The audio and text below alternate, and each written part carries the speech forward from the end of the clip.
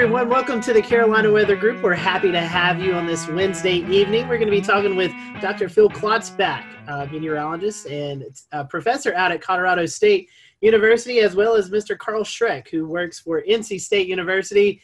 You've also probably heard him associated with NOAA up in the Asheville office. So, Carl, a fellow North Carolinian on the show tonight, and we're going to be talking about some research that they've put together, and they are trying to get a little momentum behind of this theory of classifying hurricanes not by the traditional way of wind speed, but more of surface pressure.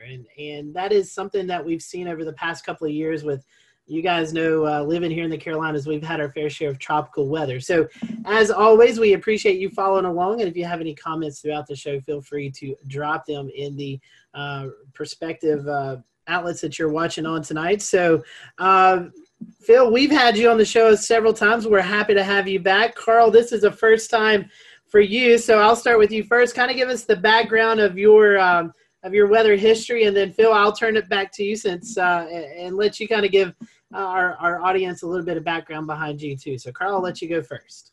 Yeah, thanks, and thanks for having me on the show tonight. So I grew up right down there in Raleigh, North Carolina, and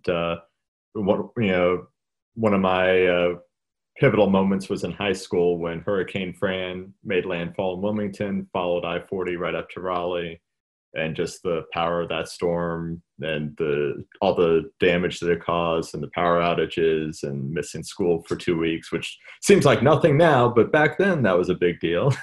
So decided to go on to grad school, and to this day, my parents don't understand why I went from North Carolina up to Albany, New York to study tropical weather.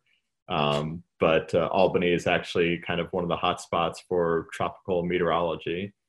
And I did my master's and PhD in tropical meteorology up there, mainly large scale things, equatorial waves and the Madden-Julian oscillation on subseasonal scales. And then managed to find my way back here to North Carolina, where I got a postdoc out here in beautiful Asheville, working for NC State University, but at the National Climate Data Center at that time, NCDC. It's since been renamed the National Centers for Environmental Information. Yeah, we're kind of like the research arm of NCEI, doing some of the more fun researchy stuff. And Phil, for those who may have not caught you on a program that you've been on with us before, you study hurricanes, but out in Colorado. So kind of tie all this together and let us know a little bit about you. Yeah, so I grew up in Massachusetts, right on the coast in Plymouth. And so when I was 5 years old, Hurricane Gloria came into Connecticut. But even though it was about 150 miles away from where I grew up, it still had pretty significant impacts there. And that was I've always been kind of really fascinated by the weather, but that's really what got me focused more on hurricanes. And then I did my undergraduate at Bridgewater State in Massachusetts in geography. And then I'd done some research on seasonal prediction as an undergraduate. And so I applied to go to CSU, where Bill Gray was, and he accepted me. And I was very, very, very excited to go work with Bill Gray, because he's kind of a legend in the field of tropical meteorology and everything. And I went out to CSU in 2000, and I've been working at CSU ever since. So I've been doing seasonal forecasting, part of the team for 18 years now. And if you were to ask Bill Gray why I forecast hurricanes in Colorado, he would say it's because the storm surge can't get you at 5,000 feet. That is very true. That is very true. Well, Dan, I think you're going to kick off the topic, so go ahead. We want to talk a little bit about surface pressure in relation to how hurricane damage is assessed. Currently, hurricanes are based mostly on wind speed, but it would be great if you could tell us a little bit more about how the pressure is actually related to the hurricane damage assessments, or how that comes into play at all, other than just forecasting. Yeah, so this was some work, and some of this actually came a little bit motivated from me growing up in the Northeast U.S., where the Hurricane Center has been reanalyzing all those historical hurricanes, and all my major hurricanes from New England are gone. They're taking them away. They know they're only Category 2s by wind speed. And so, if you look at hurricanes hitting in the East Coast, especially from, say, like Georgia northward, the Carolinas, especially up in New England, Their structure is somewhat different from a canonical hurricane like the ones you normally see, like a hurricane hitting Texas or Florida. As these hurricanes move further up the coast, they tend to get somewhat elongated. They're a little less symmetric looking. Sometimes they're not particularly, you wouldn't have those on your wall behind you framed as a picture of what a hurricane looks like. But these kind of big sprawly hurricanes often have a significant amount of damage associated with them. And so basically, if you're thinking about a hurricane, and I think Sandy's probably the best example. I know Sandy was officially post-tropical when it made landfall, but up to about 2 or 3 hours before, it was still classified as tropical. It was a category 1 by wind. Wind's only about 65, 70 knots, but the pressure was down around 942, 943 millibars, which is an incredibly low pressure. And so the reason the winds weren't that strong was because basically you had a very low pressure in the center, but Sandy, as you know, was an enormously large storm. And so that pressure gradient, the gradient and pressure was spread out over a very large area. And so basically we find that pressure is more of an integrated metric of the storm. So your max wind gives you the strongest wind anywhere in a hurricane, whereas pressure gives you kind of the overall broader intensity of the storm, how large the storm is, because size is very important when it comes to the storm surge. If you have a larger storm, it tends to have a larger storm surge associated with it. And in our paper, we kind of talk about both Charley and Katrina, how you had Charley, which was a category 4 by wind, a tight little storm, very damaging, very devastating, but over a very small area, had very little storm surge, even though it went into one of the most storm surge prone parts of the US. Whereas Katrina, obviously we all know what it did in New Orleans, but even say the levees it held in New Orleans have been 100% fine, killed several hundred people on the Mississippi coastline with a storm surge that approached 28 feet. Because even though its winds were slightly lower, it had a low pressure, 920 millibars. So we argue from our pressure classification scale that Katrina actually would have been a category 5 hurricane. And consequently, if you look at the damage from Katrina, even putting aside the New Orleans damage, certainly had the damage more you would expect with the category 5, just basically complete devastation and surge going miles inland. And so, Carl, we're talking about categories. This is all based off of the Saffir-Simpson scale currently. Can you just give us a brief rundown? I know it's not all, not quite as complicated as perhaps the pressure categories you guys have produced, but can you just give us a rundown of the Saffir-Simpson scale? Yeah, so the Saffir-Simpson scale was developed back in I think it was the 60s, based mainly on damage assessments, and it was tied very much to the wind speed. Originally, it was set for wind speed, pressure, and storm surge, but as the decades went on, they started to realize that those aren't always one-to-one. So the Hurricane Center is really narrowed in on using just the wind speed to define each level of the scale, going from 1 to 5.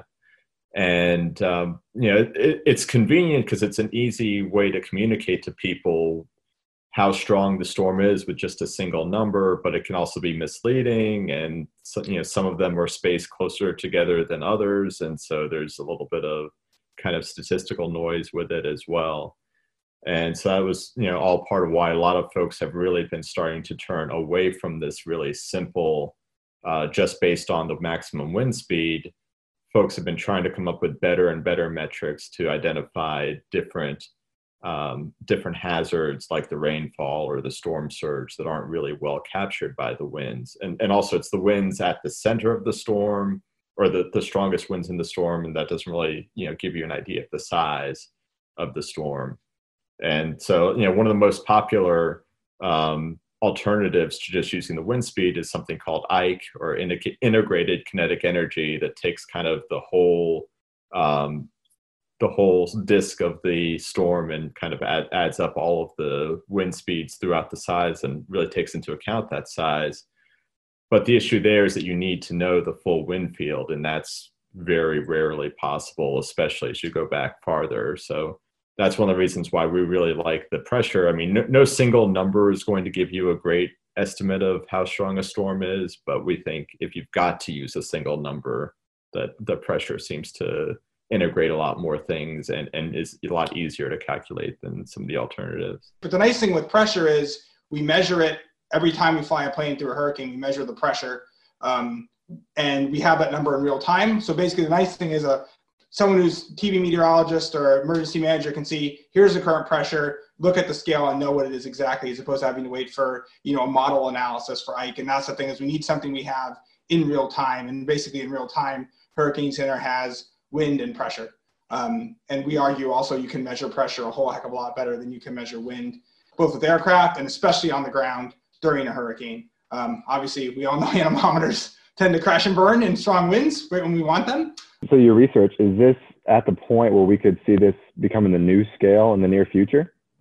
I don't know. I mean, I think, the general public, I think we do need a scale for hurricane intensity. I think you need a 1 to 5 scale. I mean, you look at whether it's a hurricane, a tornado, or even just like storms, your CTV stations will categorize it under 1 to 5. I think really what we find is that it gives you an overall better indication of, one, how much damage the storm is likely to cause. If you look at the historical relationship between wind and damage versus pressure and damage, pressure works better. And we've seen that. You see it also with fatalities. The storms with lower pressures have higher fatalities compared with the storms with lower. I mean, higher winds cause more fatalities too, but the relationship is better with pressure than it is with wind. When it comes to storm surge in general, lower pressures, you're going to see higher storm surges, even with a stronger relationship than you do with wind.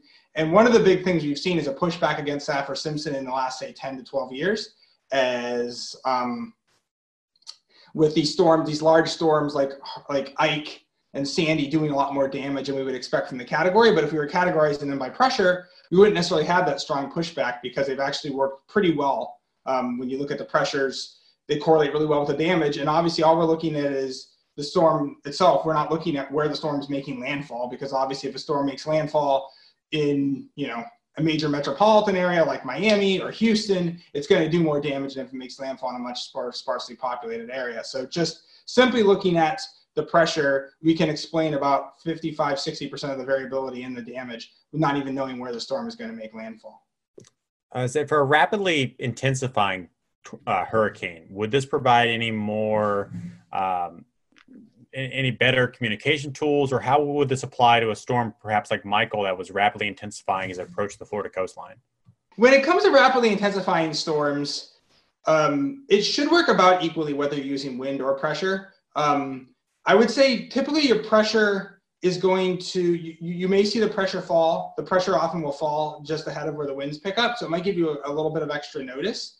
I think a lot of what you find is that pressure works well for these storms. I would say that pressure is going to work a little more robustly than wind when you have an eye wall replacement cycle. Because when you have an eye wall replacement cycle, the storm grows in size, the winds come down, but the pressure will maybe go up a scooch, but it's not necessarily going to go up. You're not going to see as big a dramatic a variation in the pressure as you do the wind. And so often when these storms go through eye wall replacement cycles, it's like, oh good, the winds are coming down, but the pressure is staying the same or even going down at the same time. And so it's not, things are getting better, it's the storm's getting larger. And basically kind of the way I always figure it is that the pressure's falling, there's other things that come into play, but in general, if the pressure's falling, the storm's either the winds are picking up, the storm's getting larger, or a combination of both, all of which is bad. We saw this a bit with Hurricane Dorian last year, is that once it emerged from the Bahamas, it was it had weakened, the winds had come down and the pressure had gone up. But then we had a few hours where the winds were still coming down and the pressure was actually dropping at the same time. And so you kind of see the wording that the Hurricane Center was using, where it's like, okay, the category may have come down, but the storm is growing in size, so it's not like the risk is getting any lower. And so I think that's why we argue it's a smoother and more continuous function than is the wind overall. It's a lot less volatile. And again, I think really one of the key things is we measure it a whole heck of a lot better too. Well, and you touched on earlier how the winds were, they're always going to be concentrated kind of in a smaller area. The strongest winds, as where the wind field itself can be a lot larger and still be very damaging. And how does, assigning a number to a hurricane, a category number, obviously when it comes to research purposes, you're going to be able to look at a lot more factors. But when it comes to emergency management and assisting funds that are associated with these storms, can either of you speak to, how putting a number to that storm might affect that system if you have a 4 versus a 2, and how many funds you would be able to get from that, and why it would get better to have a better rating system? Yeah, so I'm not sure exactly how the numbers are used in that scenario. I know that like the Hurricane Center has been increasingly trying to kind of de-emphasize the Saffir-Simpson scale. So like if you look at the warning graphics, the cone of uncertainty, nowhere on there, you have to really dig pretty hard to find the Saffir-Simpson category. It may not actually be in there usually. They usually just give the wind speed and the pressure. They'll put, hurricane, major hurricane, which is category 3 or greater, but they don't really get beyond that because people seem to focus too much on the category, and they'll see, like Florence as it was approaching Wilmington, we've got downgraded from a category 4 to a category 2, but we all knew that the rain threat wasn't going away at all. And with pressure, the downgrade wouldn't have been as significant. So really where the Hurricane Center seems to be moving is, and I think this is similar to other parts of the Weather Service, where it's really worn on hazard instead of worn on, the hurricane itself. So they're really more focused on, having this custom suite of different storm surge products and wind products going farther inland, and the rainfall and the flooding, like having each individual component warned on. And that's really, I think that's what the emergency managers probably really need, because they really care about what's going to happen in their county, not necessarily what's happening at the coastline if you're not, right there on the beach. But if you're on the nightly news, going through all those details is going to take a lot longer than you probably have. And so that's why boiling things down to just one number still is valuable. It's just a matter of trying to figure out what one number is going to be the best for it. And we think this is a better solution, but we'll see how quickly people pick up on it. Have you guys looked at applying this to typhoons in the Pacific or any other basin? I would love to do that, but unfortunately we don't have really independent pressure measurements from wind. So in the Western Pacific, almost all the assessments are based on satellite. So they have like basically what's known as the Dvorak scale, intensity estimation scale. And basically it and all its derivatives are based off of like satellite presentation, and then they assign a wind and a pressure based on that. So unfortunately, the Atlantic is really the only basin we have independent pressure measurements to actually be able to do this analysis. We actually do have aircraft recon that goes back from like 1950 to 1987 in the Western North Pacific. Unfortunately, I don't think, Carl, you can correct me if I'm wrong, but I don't think the pressure is archived in the best track though, unfortunately. So like the statistics at the end of the year, basically the Hurricane Center or the Joint Typhoon Warning Center in the Western North Pacific will go through and reassess the storm, maybe tweak its location slightly, or maybe change its intensities. And so in the Atlantic, they archive the position, the wind, and the pressure. And in the Western North Pacific, they only archive the wind speeds. So the other really interesting thing that Phil was touching on there with the West Pacific is, so the Joint Typhoon Warning Center, their best track historical data only reports the wind for most of the record. But we do have the pressure fixes from recon data. And the really ironic thing is those winds that are reported in the best track were almost never measured. Because if you think about it, right now, most of the winds that we get are primarily coming from dropsondes. And, we look back in the 50s, we found a schematic of what a dropsonde looked like in the 1950s. It literally had a record player in it, like a turntable dropping down out of the sky. How accurate do you think that was for measuring the wind speeds? Not very.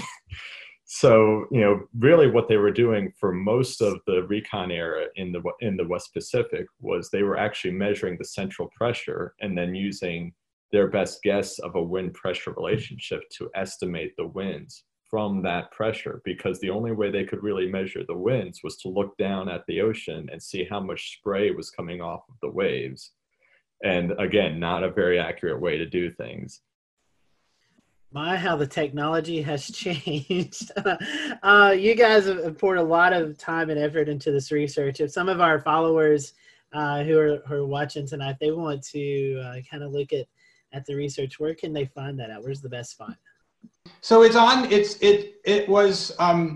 been accepted. It's currently in early online review or early online for publication. So you can view it. It's currently the way it was accepted, the way it's currently formatted. They'll actually put a nice new formatting on it. It was supposed to come out in April, but I still haven't seen like the final version. So I suspect it's now going to be May. We have some other stuff going on in the world, so a lot of stuff has been delayed. If you search Phil Klotzbach, Carl Schreck, and wind pressure, you'll definitely find it from that. There's not a lot of us roaming around. Well, gentlemen, we certainly appreciated your time tonight talking about this as we get into the tropical season. I know there's a lot of conversations going on in the weather industry about the Saffir-Simpson scale and maybe adapting or changing a little bit. I think tonight you've got a little bit of an idea of what a future scale may look like as we go throughout the next few years. So, gentlemen, we certainly appreciate your time, and hopefully this tropical season will be a little bit quieter, but if not, when you hear about surface pressure, hopefully tonight's episode will kind of give you a better idea about how we're determining the damages that these hurricanes could cause. So thank you for watching the Carolina Weather Group. Hope you have a great evening, and we will see you back here next time.